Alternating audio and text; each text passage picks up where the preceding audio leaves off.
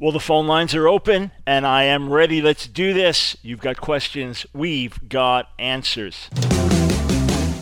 It's time for The Line of Fire with your host, activist, author, international speaker, and theologian, Dr. Michael Brown, your voice of moral, cultural, and spiritual revolution.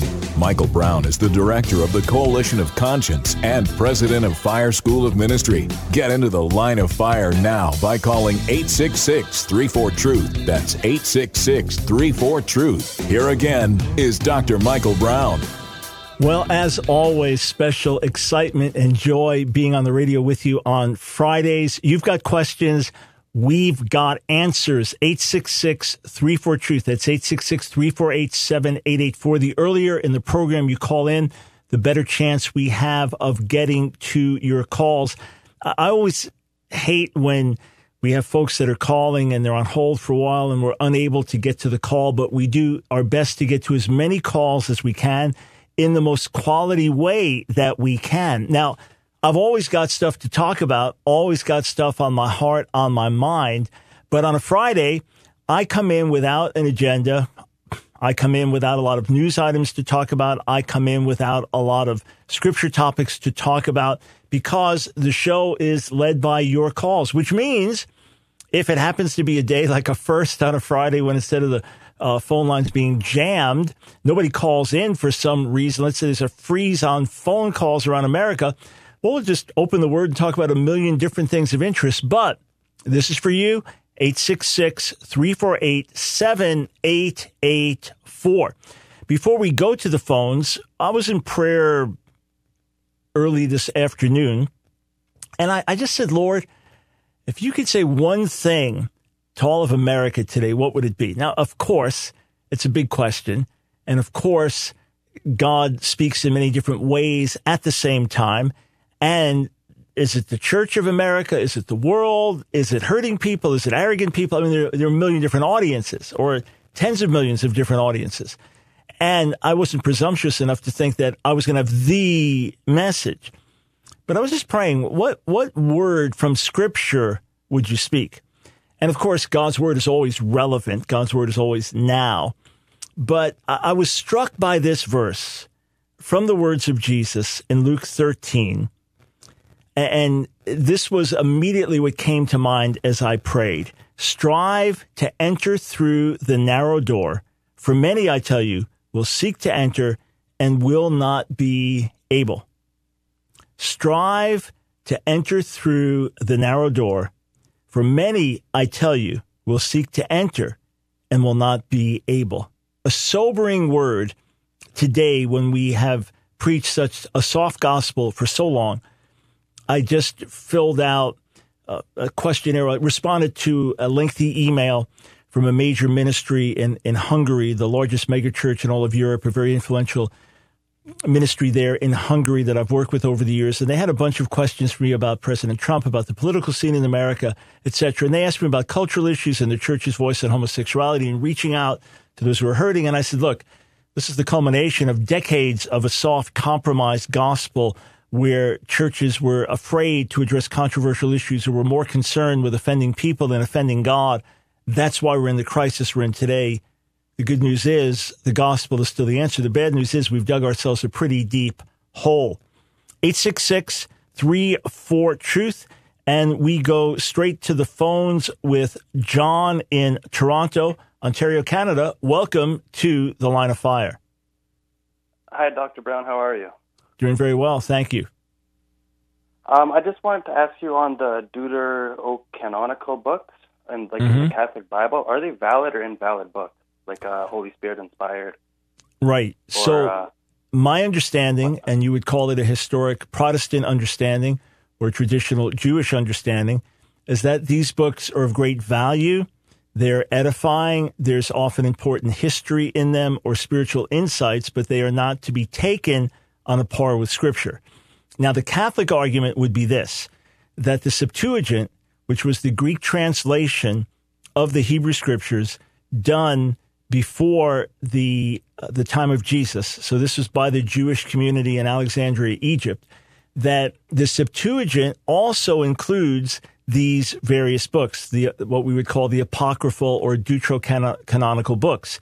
And they would claim that there are allusions to these books or references to these books on some level in the New Testament itself, and that the church fathers recognized these books as scripture as well, and that even at the time of the Reformation, they would be printed in between the Old and New Testament in Protestant Bibles, but they were simply not used for public preaching or teaching, etc.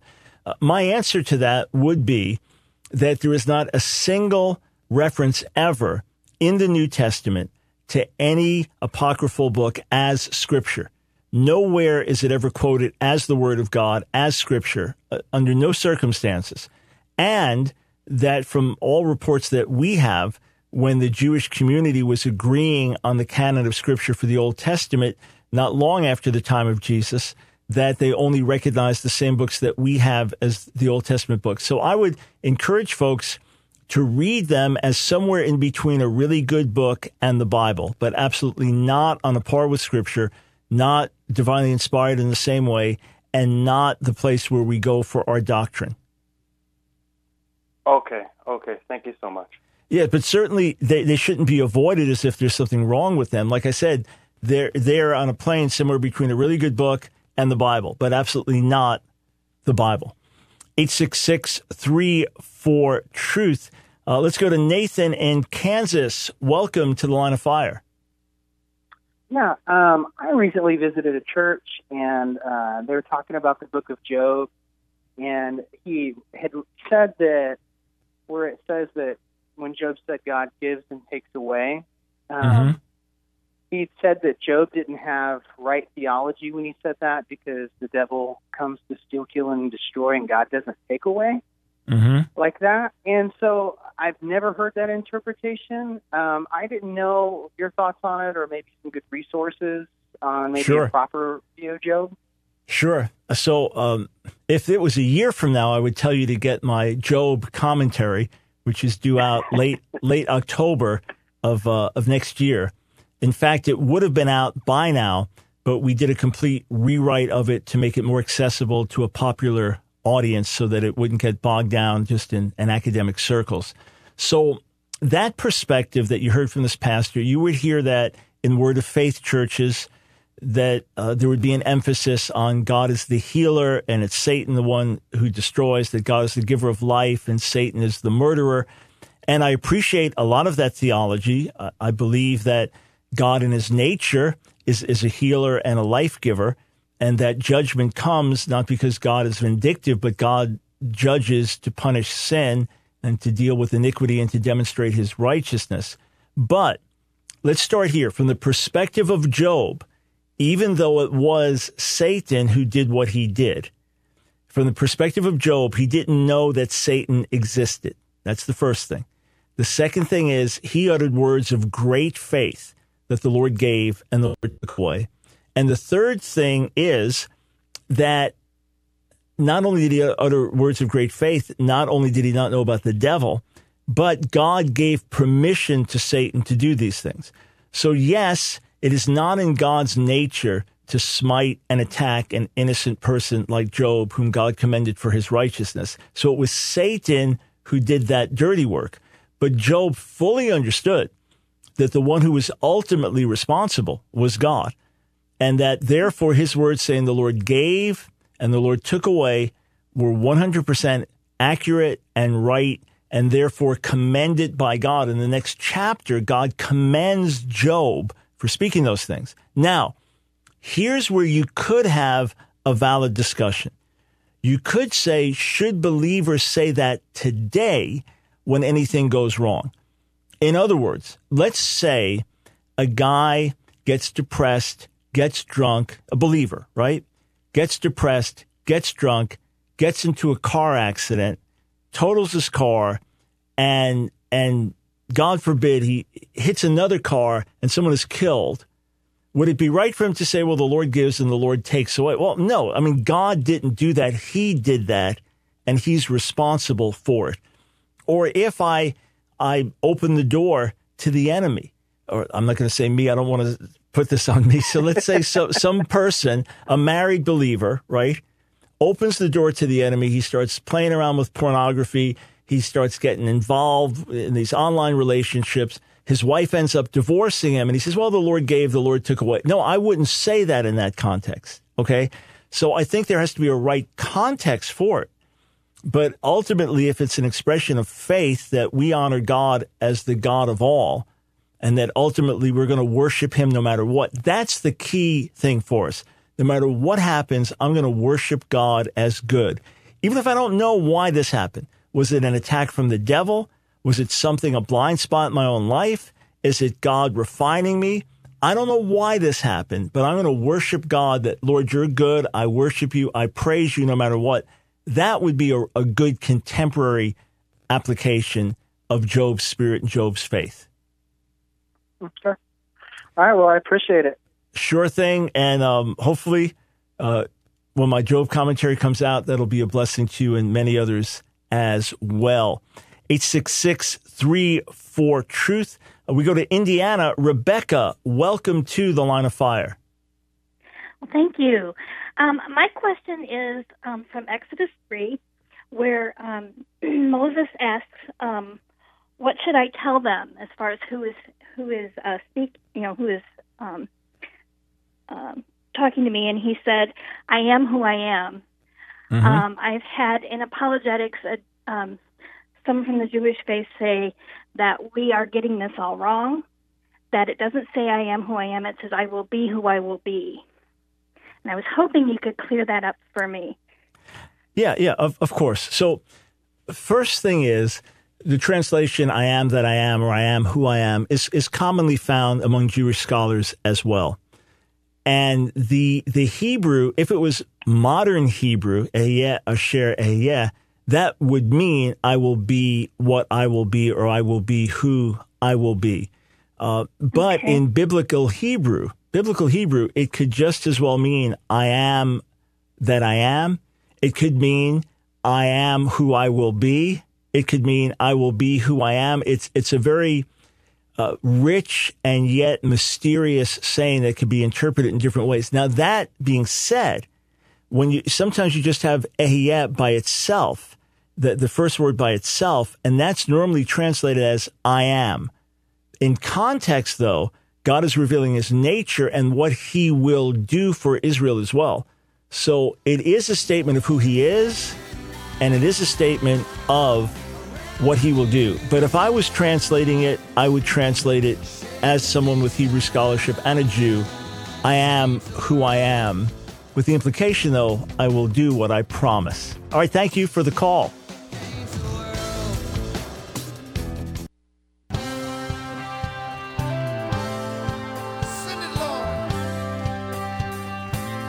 It's The Line of Fire with your host, Dr. Michael Brown. Get into the Line of Fire now by calling 866-34-TRUTH. Here again is Dr. Michael Brown.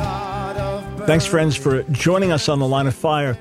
Earlier in the week, I interviewed the celebrity publicist who interviewed Lauren Daigle and asked her about homosexuality, contemporary Christian music artist Lauren Daigle. And we dialogued about the authority of Scripture and how we know the Bible is the Word of God. We had some differences there. So the last segment of that interview, which was on Wednesday's show, I did a short teaching, 11, 12 minutes long, on how we got our books of the Bible, or why we believe that the Bible is truly God's authoritative Word.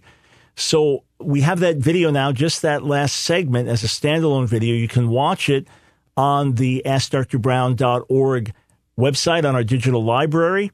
Who decided what books are in the Bible? I also highly recommend to you our show yesterday where I interviewed Oxford professor Spencer Clavin on his Isaiah translation and translating the Bible. Some great resources we have for you on video.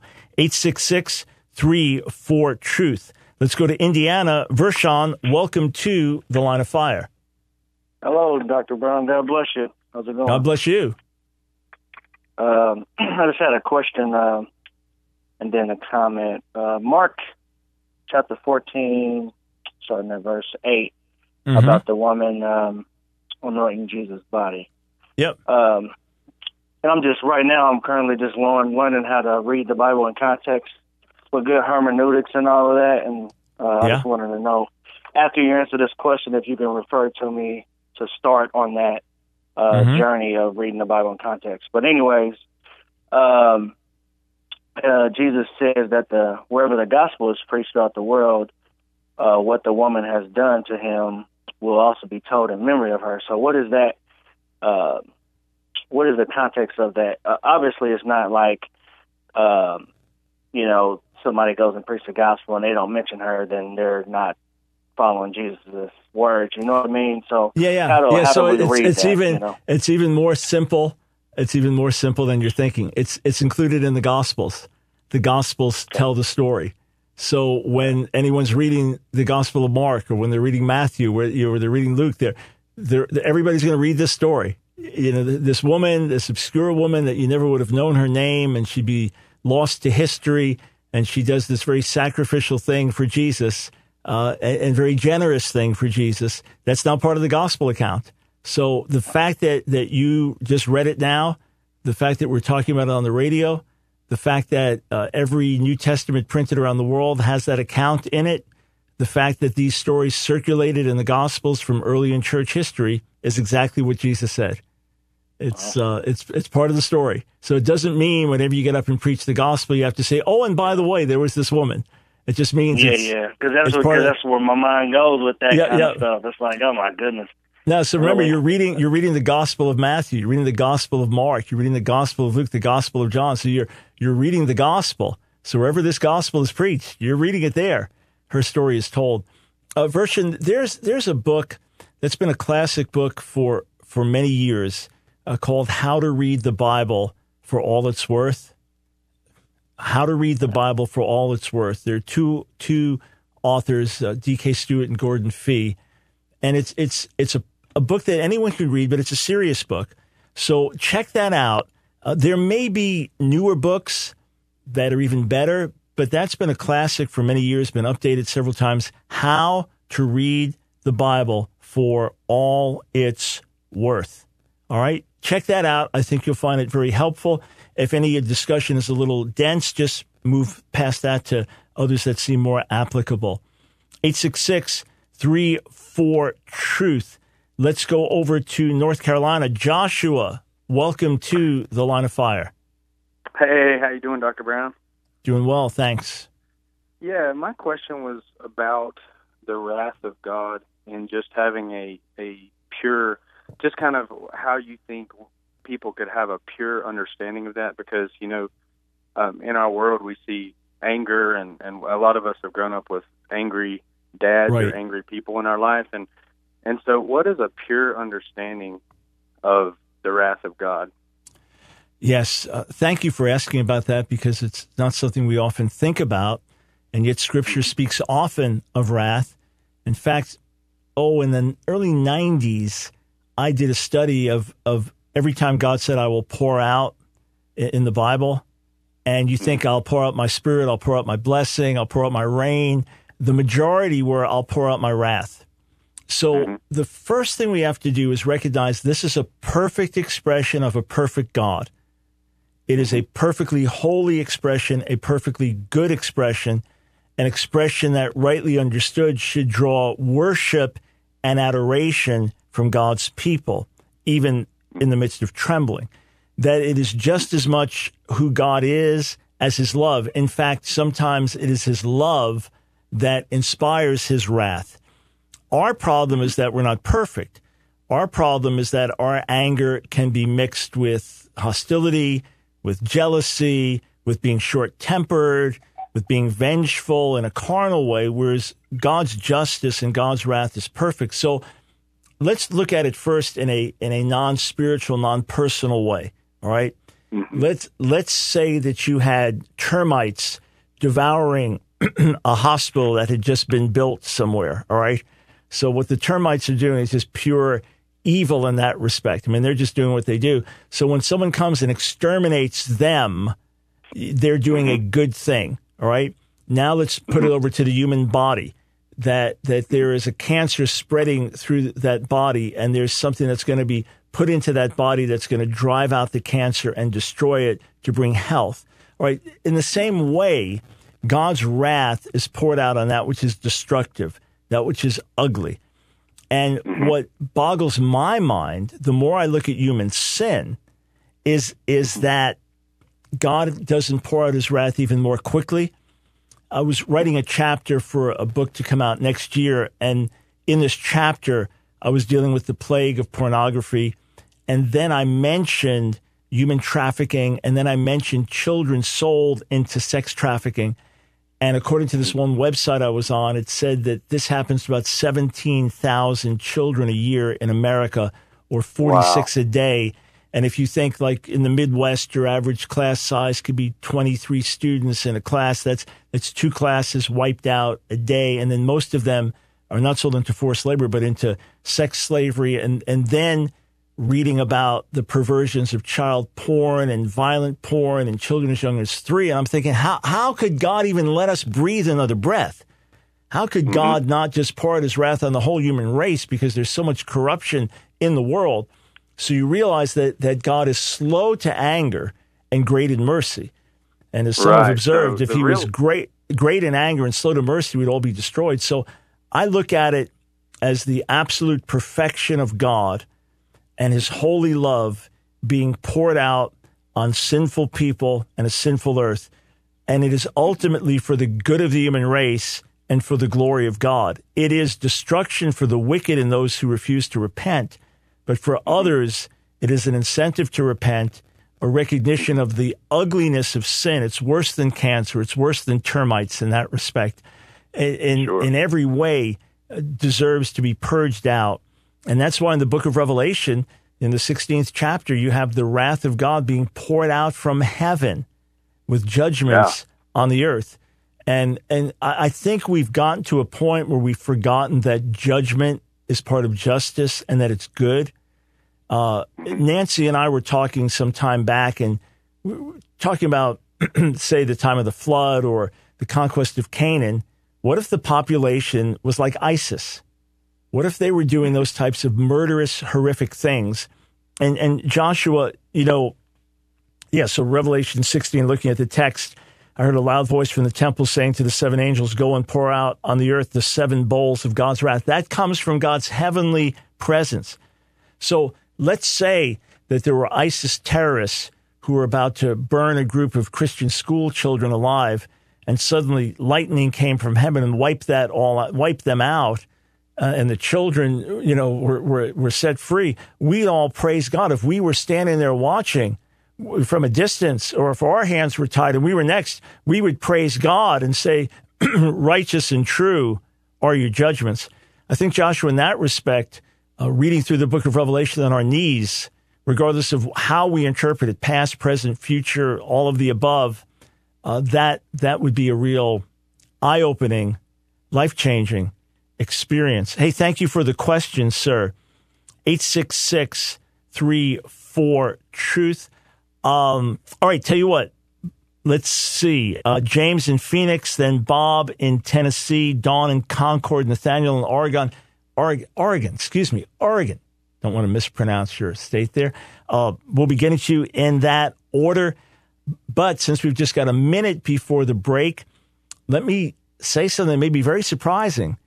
We leave for Israel in 6 weeks, February 1st through 10th. We leave for Israel in 6 weeks, really the trip of a lifetime, called Holy Fire in the Holy Land, with not only an amazing tour by day, but special meetings with me. We'll be together in one capacity or another every single night of the tour. What's surprising is not we're leaving in 6 weeks, but we've opened things up and there's still room. So you've got to sign up and pay in full today, all right? And once you see the whole package and the hotels you stay at and everything and the quality of the tour, it's a great package. But maybe you've got a loved one that wants to send you as a holiday gift or something, anniversary you've been planning for years and years. So there's still time to register. My team reminded me, Dr. Brown, tell the folks there's still time. So you got to do it now, though, because we leave in 6 weeks.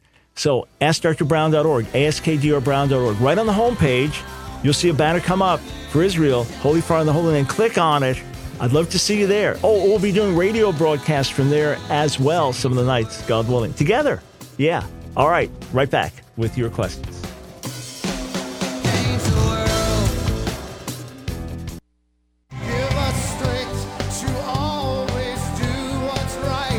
It's The Line of Fire with your host, Dr. Michael Brown, your voice of moral, cultural, and spiritual revolution. Here again is Dr. Michael Brown. Thanks for joining us on The Line of Fire. You've got questions, we've got answers, and I'm going straight to the phones, 866-34-TRUTH. Starting in Phoenix with James. Welcome to The Line of Fire. Hello, Dr. Brown. Thanks for taking my call again. You're welcome. I had a question. I was reading your book yesterday, Jewish Objections. I forget what volume it was, but it was regarding Zechariah chapter 12, verse 10. Yep. And I think you were saying something about, there's other Masoretic texts that translated as they will look to him to whom they have pierced, and then, that's different from the Masoretic text that we have right now. I don't know if was I understanding that correctly when you said that in your book? Yeah, so Zechariah 12:10, it's not Masoretic text translating differently, but having a different Hebrew text. So the Hebrew is, so God says, I'll pour out a spirit of grace and supplication on the house of David and the inhabitants of Jerusalem. V'hibitu Eli t'asher dekaru v'safdu alav. So it says they will look to me, whom they've pierced, but then they will mourn for him, v'safdu alav. So Eli to me, alav to him. So if the first text said, v'hibitu elav, and they will look to him whom they've pierced and mourn for him, then that would read more naturally. Or it could be God saying, they'll look to me whom they've pierced, speaking of the Son, and will mourn for him. Then it just shifts from first person to third. And that can happen in Hebrew. You can make that shift. Some of the texts go from first person to third person and et cetera. But yeah, there are some manuscripts. Again, you've got thousands of manuscripts and it's a small minority, but there are some Hebrew manuscripts that read Elav to him as opposed to Eli to me. So I'm assuming that would have been in volume 3 of Answering Jewish Objections to Jesus, where I treat Zechariah 12:10 as part of the Messianic prophecy. So it's just a very, very minor difference in the Hebrew text. And often you have those kind of variants with a vav and a yud, small letters that can be confused, or an addition or a subtraction. You have it a lot in the marginal readings in the book of Proverbs, for example, in the Masoretic text, that you have these different readings with these same letters. So it could happen there. Either reading works fine. The God saying they'll look to me whom they've pierced and mourn for him, focusing on the Son, or they'll look to him whom they pierced and mourn for him, which is grammatically smoother but has less textual support in Hebrew. Okay? Okay, but real quick on the same subject with dealing with, how you said there's other manuscripts that say that. How do you get access to these kind of manuscripts? I see now the Dead Sea Scrolls is great. You can get access to those online and things now. So, okay, one thing you can do is always look in the footnotes to your translation. So if you're reading a modern translation, it might tell you different manuscripts say certain things. That's one thing. You're not going to get the actual collection of Masoretic manuscripts. You have to go to some academic library to do that, and then you'd have to be looking through thousands to find what you're looking for. What biblical scholars would use is an edition of the Bible, of the Hebrew Bible, called Biblia Hebraica. It's come out in numerous editions. There's a new edition coming out now. And in Biblia Hebraica, it has these footnotes. It uses a manuscript that was housed in a Russian library, Leningrad manuscript, that is famous from there. And it has notes that the editors put together where they'll say, okay, the Septuagint reads this, or the Dead Sea Scrolls read this, or several Masoretic manuscripts see this. So you just glance down. I mean, I've got one sitting just out of my reach here, and you just glance down at the bottom of the text, In fact, we're going to do something here. I normally, I'll tell you what, we're going to, rather than have someone crawl on their knees and try to hand something to me, just during the break, I'll take a look. But that's where you find it. Now, here's one other place to go, okay? If you go, just type in NET Bible, NET, all right? You'll find netbible.org, all right? And if you go there, so you look for Zechariah 12:10. I'll just type it in here. What's nice about this is it has tens of thousands of translation notes, okay? And it'll get into all kinds of things in depth. So why it's translated a certain way, why certain words were used. It's sometimes going to be technical, and you have to have a certain understanding there. But that is the simplest resource for someone to use online that's free. NET, it's New English Translation, netbible.org. And then you just look at the notes on the side. So, here we are, just looking at it on the screen here. And then if I'm looking at verse 10, some of the relevant notes, TN is a translator note. So you'll have that in depth there. There's a lengthy note to this very subject. So that's a good place to go. You'll find it very helpful. All right, James, thank you, sir, for the question. 866-34-TRUTH. Let's go to Bob in Tennessee. Welcome to the Line of Fire. Hey, thank you, Michael.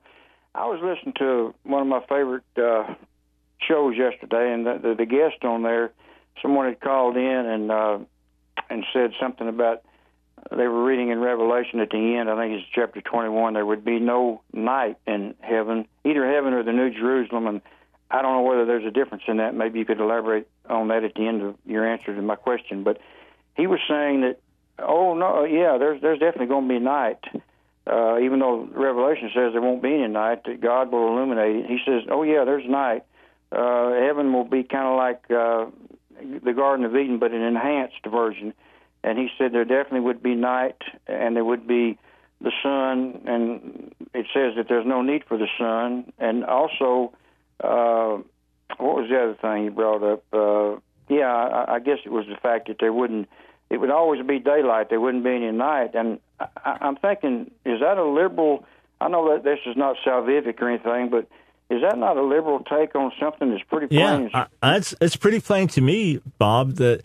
Let's say that we can debate, is it, a literal city with literal dimensions? Is it giving us a spiritual picture? We could debate that, but what we are told, and this is the eternal city, this is the New Jerusalem coming down onto the earth, so that it's not that we go to heaven forever, but God's heavenly presence and heavenly city comes down on the earth. There's a new heavens and a new earth, and righteousness dwells there, 2 Peter 3.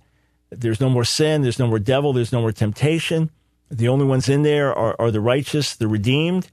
And it does say in Revelation 22, there's not going to be any need for the sun, that the Lord himself is going to be the light.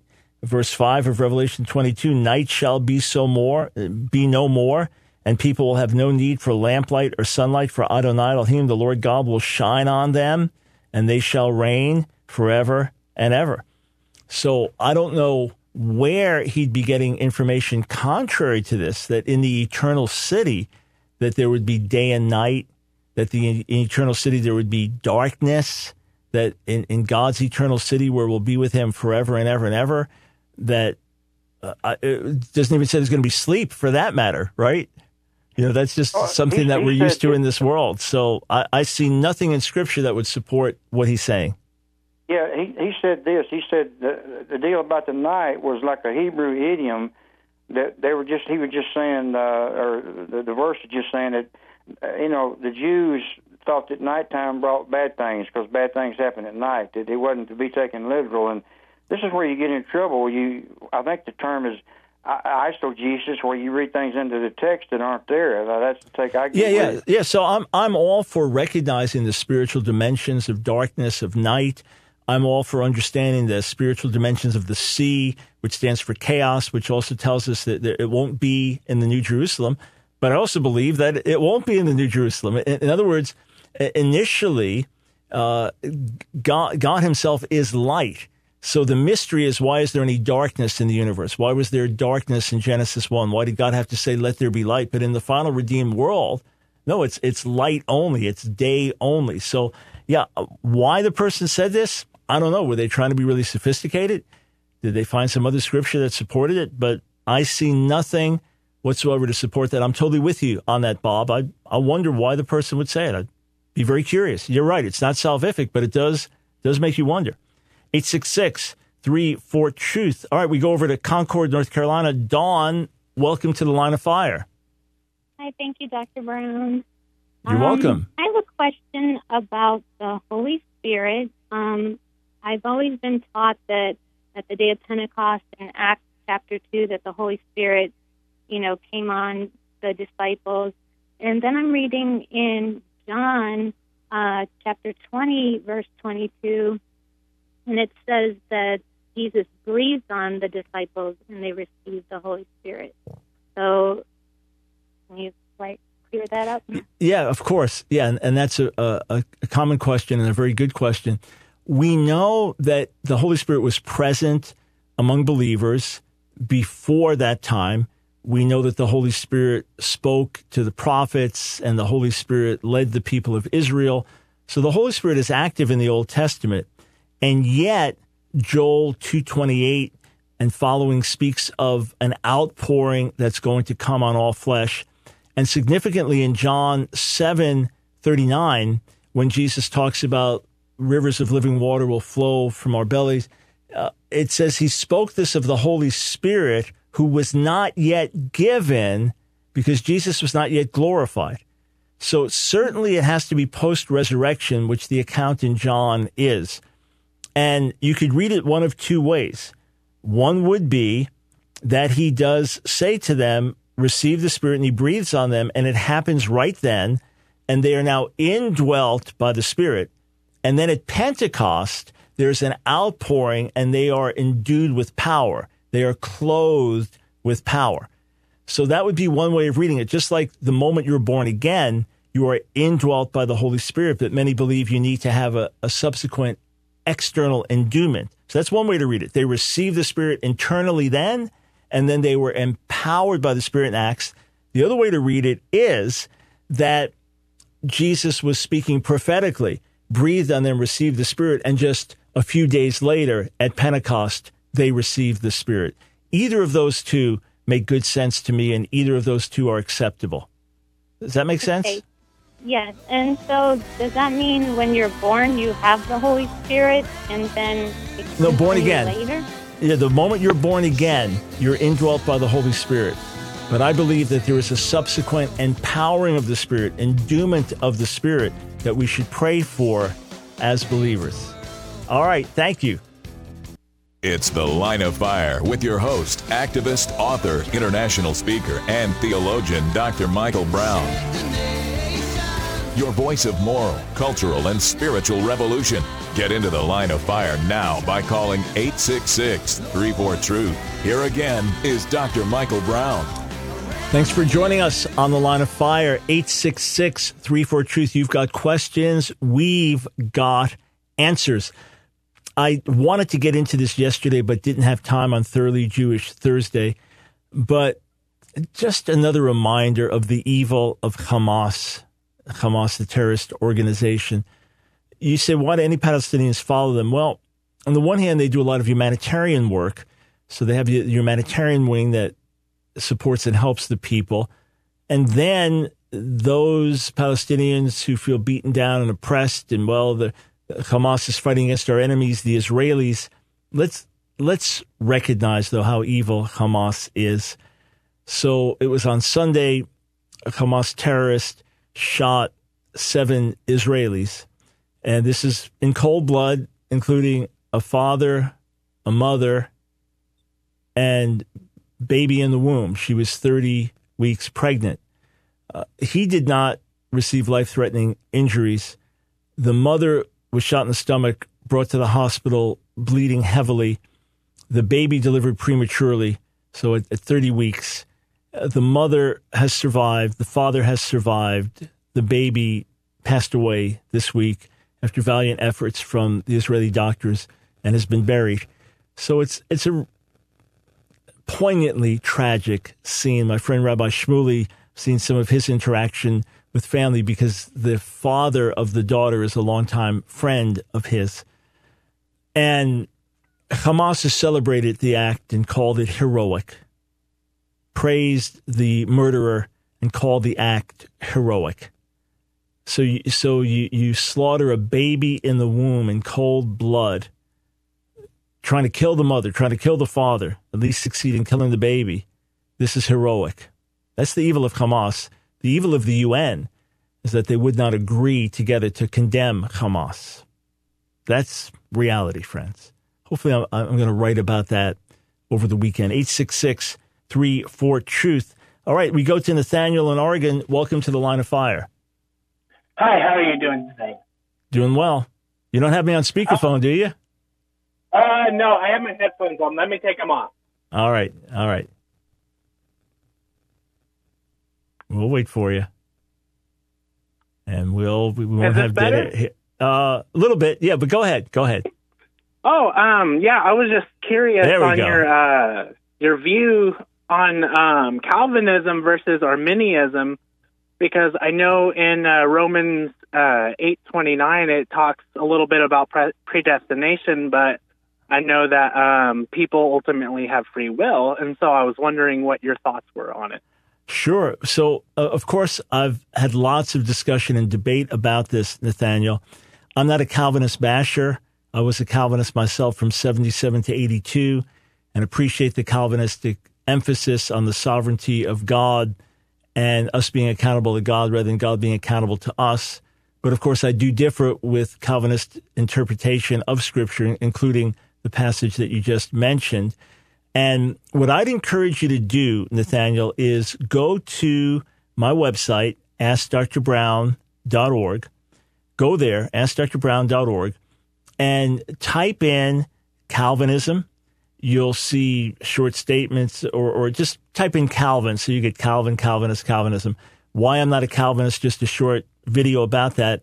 But what I really recommend is that you watch the debates that I've had with Calvinists. So watch my debate with Dr. James White on our website, AskDrBrown.org. So just type in Brown, White, and you'll get it. We've done a few, but there is a good 2-hour one we did at Southern Evangelical Seminary.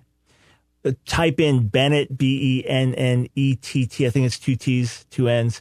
Bruce Bennett, Pastor Bruce Bennett. He and I did a debate on Calvinism. So those you can watch, you can hear the Calvinist side, you can hear my side, and get the full perspective. But you could understand predestination as before the foundation of the world, God says, Nathaniel, you're saved, and Joe, you're lost, and that's just what happens. So God predestines your life for that outcome. Or you could understand predestination as the work that God does for all of his people in Christ, that this is the starting point, this is the end point. You could look at it that, for example, it's a boat that's going to take you across the ocean, but someone can jump off the boat. This is simply you start here and you end here by God's plan. There are different ways to read it that are all faithful to the Greek or the Hebrew and honoring of the text. But go to my website, AskDrBrown.org, type in Calvin.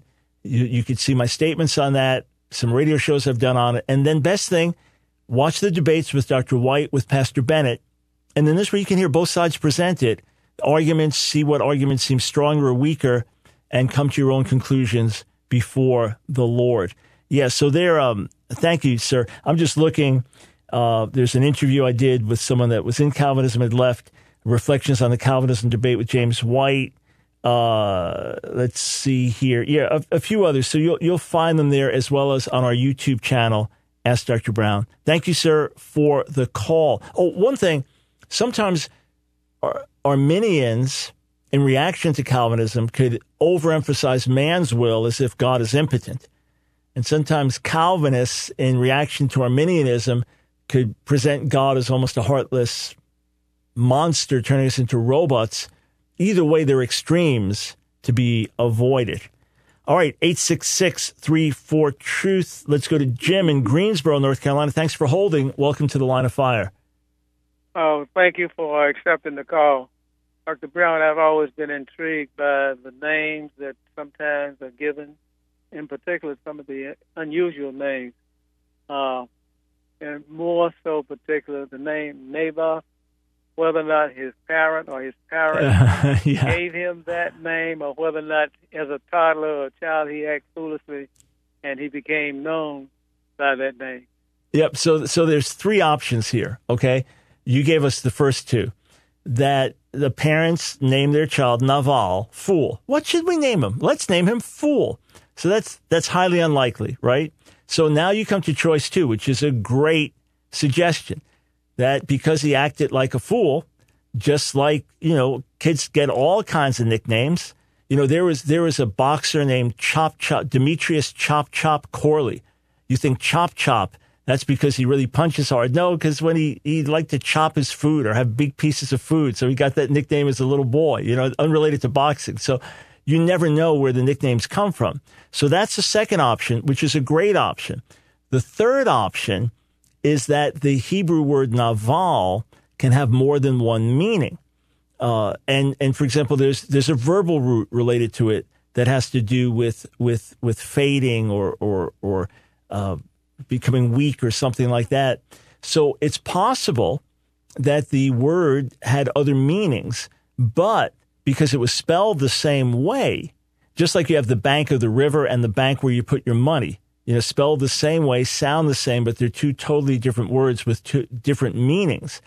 That could be the other thing, that there was a homonym. There's another word pronounced the same way, but with a different meaning.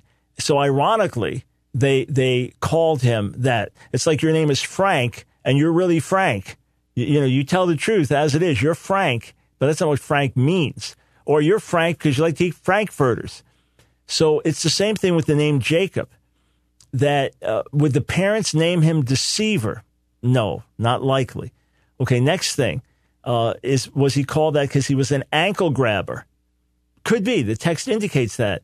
Or is that a play on words? We'll call him Yaakov, and he is grabbing the akev. He's an ankle grabber. From what we know from other Semitic languages, that root may have meant something like he protects. So it could have been a name like God protects or Yahweh protects, but that same name Yaakov could also relate to ankle, or it could also relate to deceiver. And when he acted deceptively, just like saying, man, you're really Frank. Or Mike, they call you Mike because you always talk behind the mic. It's the same word, right? When people call me Mike, they're not thinking of a microphone, but then they could joke. It's like, oh, you're called Mike because you're always behind the mic.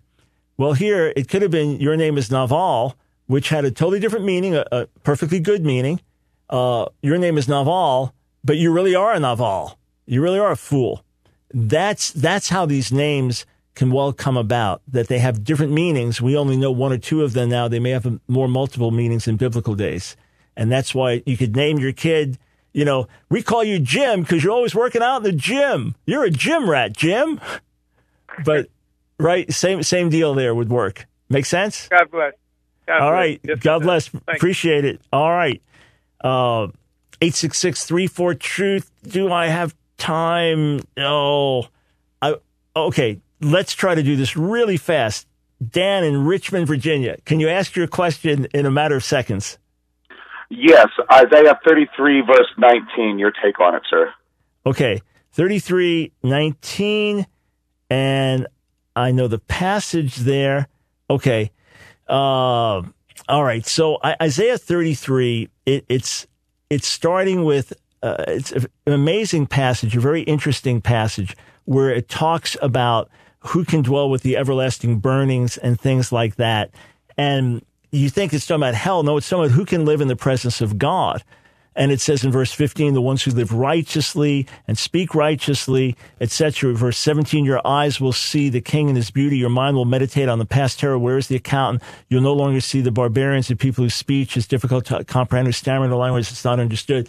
So it's talking about when God comes with his beautiful kingdom and when the righteous are preserved in it, that their enemies who were known for speaking in foreign languages, the enemies in your midst, you're not going to hear that anymore. You're not going to hear the terror of these oppressive people on the outside anymore, because God has judged them and he's now ruling and reigning, and that's why you're going to focus on seeing the King and his beauty. In the end of the chapter, verse 24, no one's going to be sick because the people there have been forgiven of their sin. Back with you on Monday, friends.